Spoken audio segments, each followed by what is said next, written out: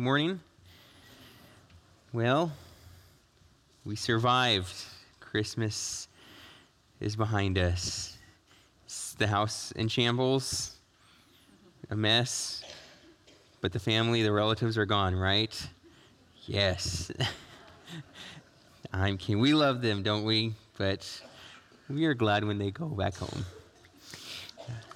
For some of you, wives, this is maybe where you're happy. Fantasy football is wrapping up or is over, so some of you get your husbands back. Kidding. Well, it's 2014 almost, and we are looking ahead, and that's what I want to talk about this morning. My name's Stephen Elliott. I'm the pastor of high school ministries here at Grace, and our senior pastor, John, he's away. He's needs some much-needed rest and relaxation this morning, so do pray for him, but it's good to be with you this morning. It's good to open God's Word together. If you've got your Bibles, look at Philippians chapter 3. It's going to be where we spend our time this morning. And our main text is going to be in verses 12 to 16. That's where we'll spend a majority of our time, but we'll walk through most of the text this morning. And as I said, we're really going to, I think as we really do each year, we tend to, around this time, we tend to reflect back on the year that we're coming out of, and we tend to look forward towards the new year. And we do this? We do a lot of planning. We do a lot of thinking about, maybe many of us do resolutions. We think about vacations we're probably going to try and take, or projects we're going to do around the house or in the yard, or, to our own bodies. Need to work on that. We think towards the future.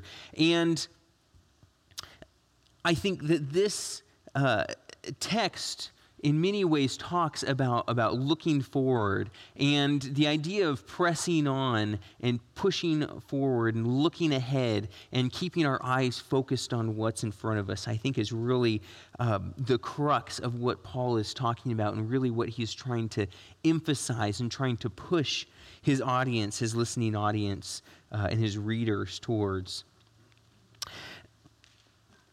To give you a little bit of background to the text as a whole, which I think is important, the book of Philippians was, as I said, written by Paul, and it was written when he was in prison, actually, and it's one of what we call the prison epistles. That and several of his other letters were written in prison, and despite that background, it's really one of the most joyful, one of the most encouraging letters that you can read.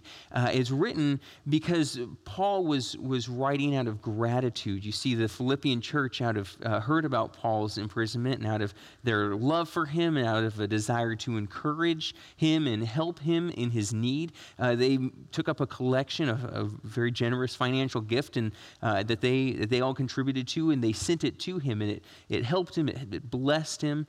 And he's writing this letter to thank them, but he also uses it as an opportunity to encourage them, and he uses it as an opportunity to instruct them and gives them some guidance and some warning and some encouragement. And what we read in this chapter is a little bit of all of that. And so so we understand what he's really saying, to understand the context, I'm just going to start reading in verse 1, and we'll get some background. I've written out an outline of the chapter. It's on the other side of your notes. If you want to, you can kind of follow along with that, and you can use that in your own study of this verse in this chapter as well. I would really encourage you to do that more and more on your own. So Paul's letter to Philippians chapter 3, starting in verse 1. He says, "Finally, my brothers, rejoice in the Lord. To write the same thing to you is no trouble to me and is safe for you. Look out for the dogs. Look out for the evildoers. Look out for those who mutilate the flesh. For we are the circumcision who worship by the Spirit of God and glory in Christ Jesus and put no confidence in the flesh." This verse, this chapter may seem a little weird at first, but basically, to give you some background, in this, Paul is warning his readers about the potential, the possibility that they may be infiltrated by people that we refer to as Judaizers. That's kind of the term that we've coined for them, but they're basically Jews who come in and say, in order to really be a Christian, in order to truly follow Christ, not only do you have to accept Christ and, receive him as your Lord, but you also have to continue to go through all of the Old Testament laws and traditions. So they were telling these non-Jews, these Greeks, that they had to first become Jewish in order to become a Christian. They had to go through all of the rituals to really get God's blessing, to really get God's nod of approval, to be, to earn his favor. They had to go through all of the Old Testament traditions and rules and laws. And then in order, when they did that, then they would win God's approval, then they would be blessed. Then they would be, be approved of. He warns them about these people, and this is something that he knew all too well. This is something that many of the Galatian churches experienced, and which is what sparked his reason for writing Galatians, because he didn't want the Philippians to fall into the same trap. And in verse 4, he says this. He says, though I myself have reason for confidence in the flesh also, if anyone else thinks he has reason for confidence in the flesh, I have more. Circumcised on the 8th day of the people of Israel, of the tribe of Benjamin, a Hebrew of Hebrews. As to the law, a Pharisee. As to zeal, a persecutor of the church. As to righteousness under the law, blameless. In verses 4 through 6, he uses himself and he uses his life and his past as a way of refuting their claims. He uses his experience, his badges, his merits, so to speak, as a way of saying, listen, if you were to actually, if God's favor was to fall on those who were somehow, who were most obedient to the law, who held to the law most strictly, most legalistically, I would have God's approval head and shoulders above everyone else. He's saying, he's refuting those who say Christ and obedience to the law are what win God's favor. He said if that was the case, I would have his approval more than any of these guys. He's flashing his credentials, his medals, so to speak. And then he writes verses 7 through 11, which I think is just such a great section. It's one that we as believers, I think, should read often and really write on our hearts and really capture the idea of what he's saying. He says, but whatever gain I had, I counted as loss for the sake of Christ. Indeed, I count everything as a loss because of the surpassing worth of knowing Christ Jesus my Lord. For his sake, I have suffered the loss of all things and count them as rubbish, in order that I may gain Christ and be found in him, not having a righteousness of my own that comes from the law, but that which comes through faith in Christ, the righteousness from God that depends on faith, that I may know him and the power of his resurrection and may share his sufferings, becoming like him in his death, that by any means possible I may attain the resurrection from the dead. So in this section, he points to the superiority of his new life in Christ. He points that the ability to know Christ apart from the law, apart from works, apart from having to earn his favor, the ability to know him freely by his grace that came through the cross, he says that is far and above better than this effort to try and earn God's approval. He says that old stuff, that work on my own part, all of those things I did to try and earn God's favor, he says that is rubbish. That word, if you have the King James Version, is translated dung in the King James Version. That is a very, very accurate translation. It is the Greek word skubalon. Very fun fact for you if you want to throw that out there. But yeah, it is just that. It is fecal matter. Some may also use it as table scraps that you would throw to a dog in some ways that it's used in the ancient Greek. But basically, he is saying it is absolutely worthless. This effort on our own to win God's approval is nothing. He says, it is where I am at now in Christ is far better than that. And this section is the pinnacle of this chapter, and it's this attitude, this mindset, this perspective that we as Christians should also have. We should consider everything rubbish, garbage, compared to the surpassing greatness of knowing Christ as our Lord. But then we come to the next text, which I think is really where I want us to focus this morning, because in it, I think, is a great encouragement and a great inspiration for us as believers. And he writes this next section to clarify what he just formerly said. He writes this section because he doesn't want to be misunderstood.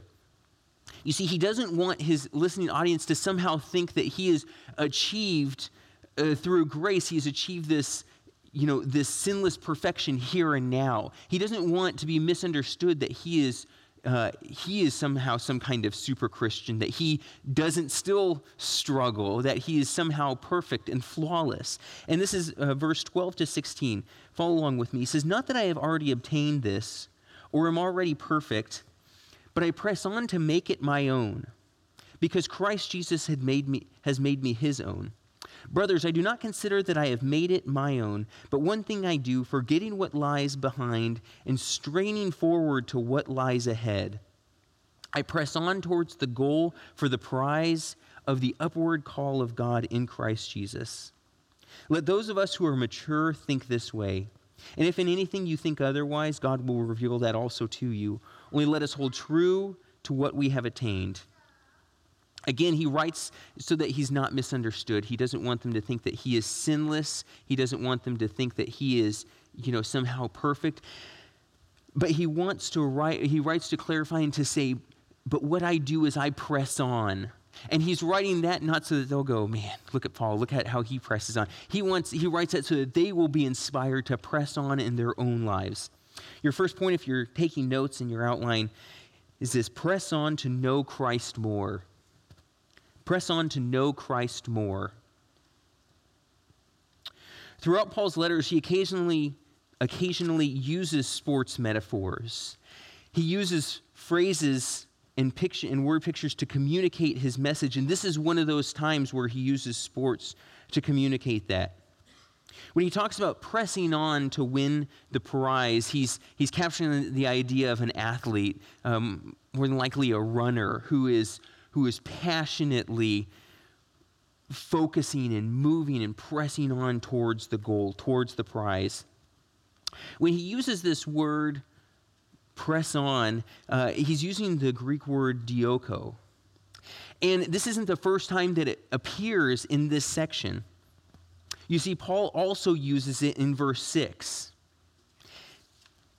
when he says, "As to zeal, a dioko, a persecutor of the church." You see, this word is used, obviously, like our English words. We have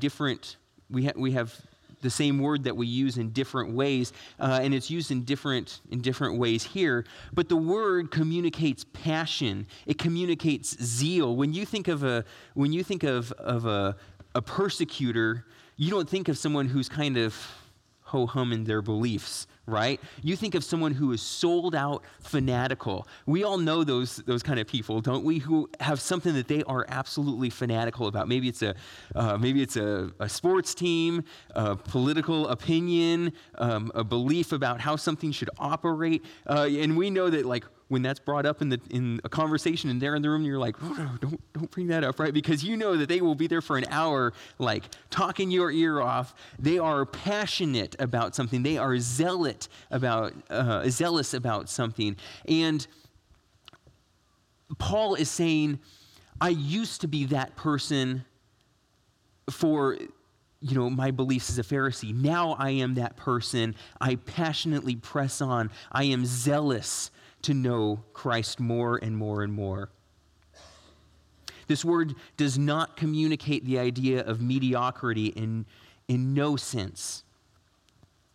When the original audience read what Paul wrote, when they read that he used this word, they wouldn't have pictured someone taking a casual stroll. They wouldn't have seen someone kind of skipping through the meadow, right? They would have seen and pictured a runner who was covered in dust, covered in sweat, blistered, but stone-faced, dedicated, focused solely on the purpose of winning.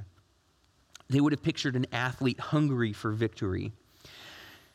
When I was in high school, believe it or not, I was an athlete. And that is a very, yeah, that's laughable. I was a swimmer, kind of, and I really mostly did it for, like, the social side of it, because my friends were in sports, and so I wanted to just hang out with them, and occasionally I would get roped into swimming the event, the 500 individual freestyle. 500 laps, that would have killed me. It's 20 laps, 500 yards, 20 laps isn't 2-0. Now I swim 2 laps, and I'm like, well, that was a good workout. I'm done for the day. You know, I mean, that's a lot. But going into it, there's so many laps, and they have this thing where they have like this plastic board, and it's got numbers on it, and you get a friend, and they stick it under the water, so as you're coming to the end of the lane to do your flip turn, you look up and you see they count what lap you're on. And so that way you can focus on racing and not trying to remember what, keeping count, because I lose count after like lap 3 because I'm singing songs in my head and, thinking about homework and all those things. But one thing I would do, and other people, I would get up and I would look at, the other competitors, and I mean, they were like focused on winning. And I would jump in, and my friends who would like be counting, I would get a mouthful of water, and as I'd come up for a flip turn, you're supposed to just keep your head down and keep racing. I would like stop, and I would lift up my head, and I'd try and squirt water at my friends as they were like counting and all of those things. Or try and like splash them with my foot, or kick them, and all of that. I wasn't passionate about winning. I was just racing just to say I did it. Surprise, I never won. But other swimmers, I mean, they were focused, they were dedicated. I mean, they would lap me multiple times after 20 laps. It was kind of embarrassing, but there's what Paul is communicating is not that casual stroll. And unfortunately, many of us Christians are just walking through life and walking through our faith, and we're just like that. We are just on a stroll in our faith. But Paul says, I am passionate, I am zealous to know Christ more. It is my greatest desire. Then he says, I want to know Christ. And this idea of knowing Christ isn't an intellectual grasp of the person's existence. He's not saying, I want to know God, like I want to know that he exists. He knows that God exists. He's saying, I want to deepen my relationship with him. It's just like as if many of you parents, as you know your kids, you wouldn't say, oh yeah, I know my kids, I know that they exist. No, you would say, I know them as in I want to know them more, and I understand them, and I know how they think, and I talk to them, and I spend time with them, and my relationship deepens with them. Or how you would know your spouse. He's saying, I want to know Christ more. It communicates a deep intimacy, a relationship, as a parent knows a child, or as a man or woman knows their spouse. Maybe you're wondering, okay, know Christ. That's all well and good. Maybe you think, I want to, in 2014, my goal, I want to know Christ more. I want to have this passion. How do I do that? Well, let me ask you, if you want to know somebody more, how do you do that? Maybe you have a coworker, somebody that you work 20 feet away from, but you really don't know them. And you resolve in 2014, I want to know them more. Or maybe if you say, I want to know my spouse more, or my kids. How would you do that? You'd spend time with them. You wouldn't sit down and say, all right, it's 11:30, it's my time to spend with Jimmy this morning, and we have 30 minutes, go tell me about yourself. No, you wouldn't say that, and then, they're in the middle of the sentence, you go, oh, sorry, time's up, tell me tomorrow. No, you wouldn't say that. You would take the watch off. You would just dedicate time without distractions. You wouldn't, have the TV going in the background and be like, all right, tell me more about yourself. Oh, wait, hang on, the news is on. And no, you would dedicate time just for that person where you hear them speak. You would love the things that they love. You would be interested in the things that they love. The people that they love, you would want to get to know more. Well, the Lord is no different. We don't say, all right, Lord, here's your 30 minutes, go, talk to me. No, we would say, Lord, I want to hear your voice. Speak to me through your word. Help me to have a passion for the people that you're passionate about. Help me to love the things that you love about, that you love. Help me to care about the things that you care about. I want to know you more. That's the hunger, that's the zeal that Paul is talking about. My challenge for us, for all of us for this year, is to press on passionately, wholeheartedly, zealously to know Christ more. We do that by spending time in his word. We do that by spending time among his people. Don't fall into the trap that Paul is warning the Philippians about, because these Judaizers, these people, they were saying, in order to win God's approval, you have to earn the merit badges, right? You have to do all of these things. You have to check off all the things on our list. And sometimes I think we're like that in our faith with the Lord. All right, Lord, I've done all the things. I've gone to church. I've read my Bible. No, don't have that mindset. Come with the mindset of just, Lord, I want to know you more. Help me to know you more in everything that I do. Discipleship to Christ should drive everything else that we do. It should be at the heart of everything. Discipleship isn't some checkoff list, or it's not a Boy Scout thing where we earn our merit badges and we get our stamp of approval. It is an ongoing, it's a daily, as Brian talked about, it is a hunger to daily feed on the bread of life. Your second point, if you're taking notes, press on because Christ knew you first. Press on because Christ knew you first. In the second part of verse 12, Paul explains why he is pressing on to know Christ more, why he's desiring to deepen his relationship with the Savior. And that is because Christ first and foremost made Paul his own. Press on to know Christ more because he first knew you, because he entered into a relationship with you.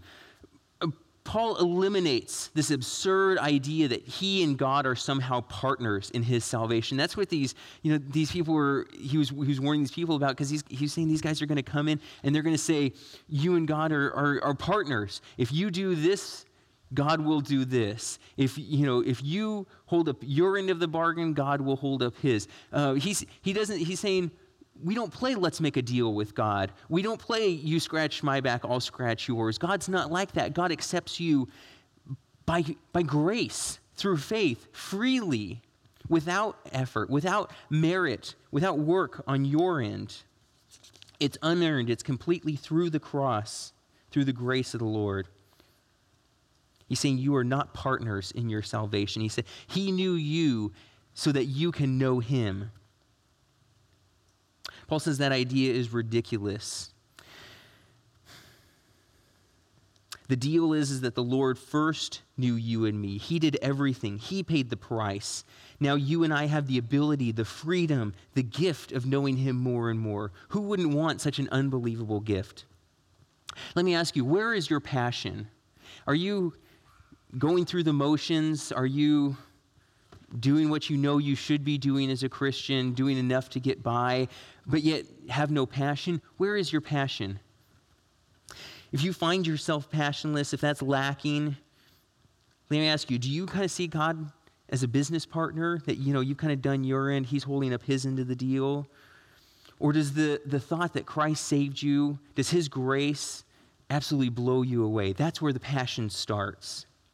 Do you really weigh what your salvation costs the Lord? Do you really comprehend and strive to wrap your mind around everything that he did for you? Do you strive to wrap your mind around his grace? Paul did, and it drove him to press on to know God more.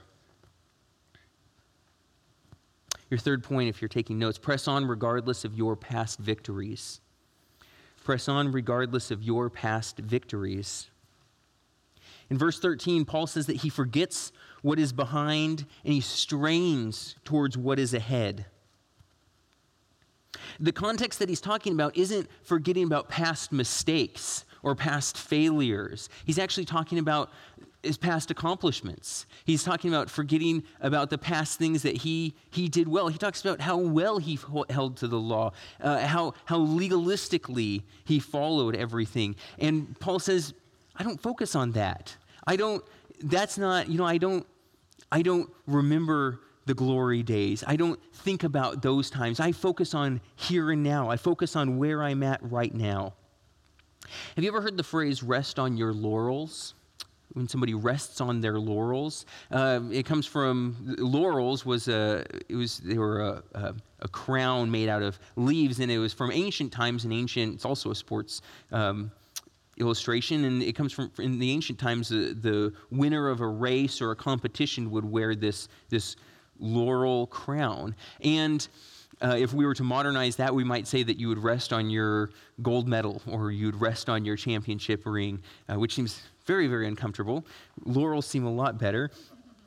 But it means to be so satisfied with your achievements and accomplishments that you stop trying to improve. It's when someone gets first and they just let themselves go. They don't continue to push themselves on. They've reached a certain point. They become satisfied with that. They're okay with the status quo, and then they stop striving. They stop pushing themselves. If you ever saw the movie The Dark Knight Rises, pretty cool Batman movie. Bane, one of the bad guys, as he's pummeling Batman, he says this. He says, "Peace." I'm not going to do it in his voice, although that would be way cooler. He says, "Peace has cost you your strength. Victory has defeated you." And I think many of us at times get into that problem. We let, for a while, we walk faithfully with the Lord, and we think we've reached a certain point and we're good with that. We become okay with that. Let me ask you, are you content with where you're at spiritually? And I think none of us would actually say yes. None of us would actually say, yes, I'm perfectly content. A part of us would say, I wish I could do this better. I wish I would spend more time with this or whatever. But I think that a lot of times we just use that as an excuse to not push ourselves, to not strive to know Christ more. The real truth is that I think many times we are quite satisfied with where we're at spiritually. But I think Paul did a good job of never resting on his laurels, never becoming satisfied with where he was at. I think he was constantly pressing onward, looking forward to know Christ more, to passionately fall more and more in love with him. He wasn't content to be satisfied with all that he had accomplished or how much he learned or how much he knew. He was always trying to improve himself, always trying to deepen his relationship and his walk with Christ. Remember what Jesus said in Matthew 5? He said, "Blessed are those who hunger and thirst for righteousness." I think that happens first and foremost when we hunger and thirst after the righteous one. Folks, never be satisfied with where you're at, with your walk with Christ. Press on to know him more. Have a drive and a hunger to be more and more in love with him, to have a deeper and deeper relationship with him, to know him more. I think that those of us who are most in danger of falling into this trap are those of us who have walked with the Lord for a significant amount of time. We maybe who have served in every area of ministry possible in church, who have run the gamut, maybe who have read this text multiple times. Maybe you have heard sermons on this before. It's easy to get in a rut and to just say, yep, been there, done that. I put in my time. I've got my stripes. I've got spiritual battle scars from my time walking with the Lord. It's easy to relax. It's easy to let ourselves go. It's easy to look back and just say, I've put in my time. I've done my good works. It's time to let someone else step up. It's time for someone else to be passionate. Or maybe you just get busy. Maybe you wouldn't mentally say it, but maybe you just get busy. Maybe you get tired or discouraged or comfortable or whatever, and you look back and you feel like you've learned the necessary amount. You've learned enough to get by, to not look like an idiot in the Christian circles, in conversation, or you don't have to look at the table of contents to know where to turn to in your Bible. You look good enough. You look spiritual enough. You've gone through the Christian school of hard knocks. You've served your time. Don't buy into that lie. Continue to press onward. Continue to look forward, to focus on knowing Christ more. You'll never know enough. You'll never be good enough. You can always deepen your relationship with him. Frank Thielman, in his commentary on Philippians, says this: like a runner who knows that a backward glance at ground already covered will only slow his progress towards the finish. Paul says that he forgets what is behind and stretches towards what is ahead. Believers, don't make that mistake. Don't say, oh, man, I've already learned so much. I feel like I'm good. I feel like I can take a break. Press onward. Each day is a gift from the Lord, and each day is a day that he calls us to keep pressing onward, to keep looking forward. Finally, in verses 17 to 21, he points to the example of others, and he points towards our future in Christ, which is the prize. And he says this. He says, brothers, join in imitating me and keep your eyes on those who walk according to the example you have in us. For many of whom I have often told you and now tell you even with tears, walk as enemies of the cross of Christ. Their end is destruction. Their God is their belly, and they glory in their shame and with minds set on earthly things. But our citizenship is in heaven, and from it we await a Savior, the Lord Jesus Christ, who will transform our lowly body to be like his glorious body, by the power that enables him even to subject all things to himself. Therefore, my brothers, whom I love and long for, my joy and my crown, stand firm thus in the Lord, my beloved. The last point, press on and remember the prize. Press on and remember the prize.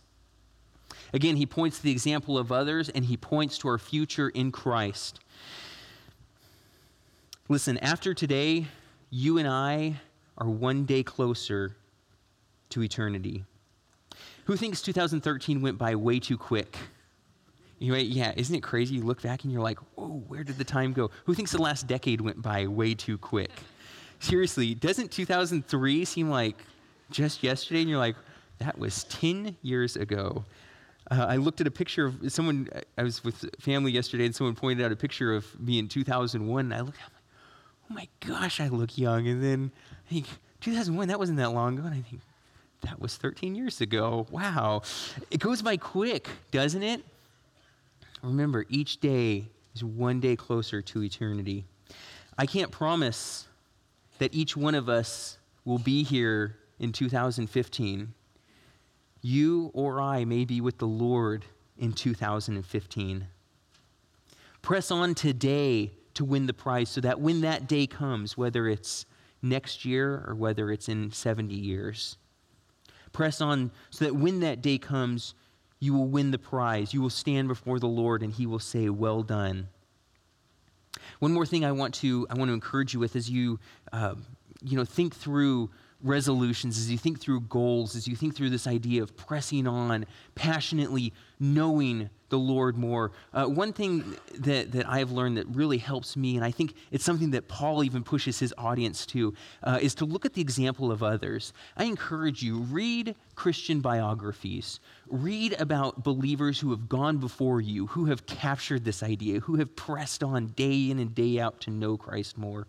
There's two books I've read that I think are really great, and they're super easy to read. I encourage you to get them. I don't know if you're a reader, but force yourself to do it. One book I've read is called 50 People Every Christian Should Know. It's called 50 People Every Christian Should Know. It's by Warren Wiersbe, and it's a story of 50 individuals who, men and women who have walked with the Lord. Each biography or each story of these people is only 5 or 6 pages. It's really, really easy and very, very fascinating lives. And I find as I read each one, it was just a page turn because each one inspired me in a different way, and it's inspired me to know Christ more and to know him more in different areas of my life. And then another book, it's very, very well known. Many of you may have already read it, but it's called Tortured for Christ, and it's by Richard Wurmbrand. And it's about a Ukrainian man who spent 14 years imprisoned under communist rule for being a pastor, for being a Christian under communism, and it's just a inspiring book, and it's an inspiring book because it inspires you to know Christ more, to live each day for him in order to win the prize. I encourage you to not just look at Christ, but look at the examples of those around you, just like Paul says. Paul says, look at me. He says, look at other mature believers. Press on to know me more, or press on to know him more. Brothers, sisters, 2014 is right around the corner. Encourage you, challenge all of us. Each day is a gift. Press on to know him more. Let me pray for us, and then you'll be dismissed. And afterwards, if you want to come down, if you want to pray with myself or one of the other pastors or elders and deacons, you're welcome to do that. Gracious Lord, each day is a gift from you. Each day is a blessing, and each day is a day that you have given us to know you more. Lord, help us to not live our days for ourselves, but help us to live our days hungering, thirsting to know you more. Thank you for this day, Lord. We love you so much, and help us and strengthen us as we long to press on to know you. Pray this in your name. Amen. God bless you. You're dismissed.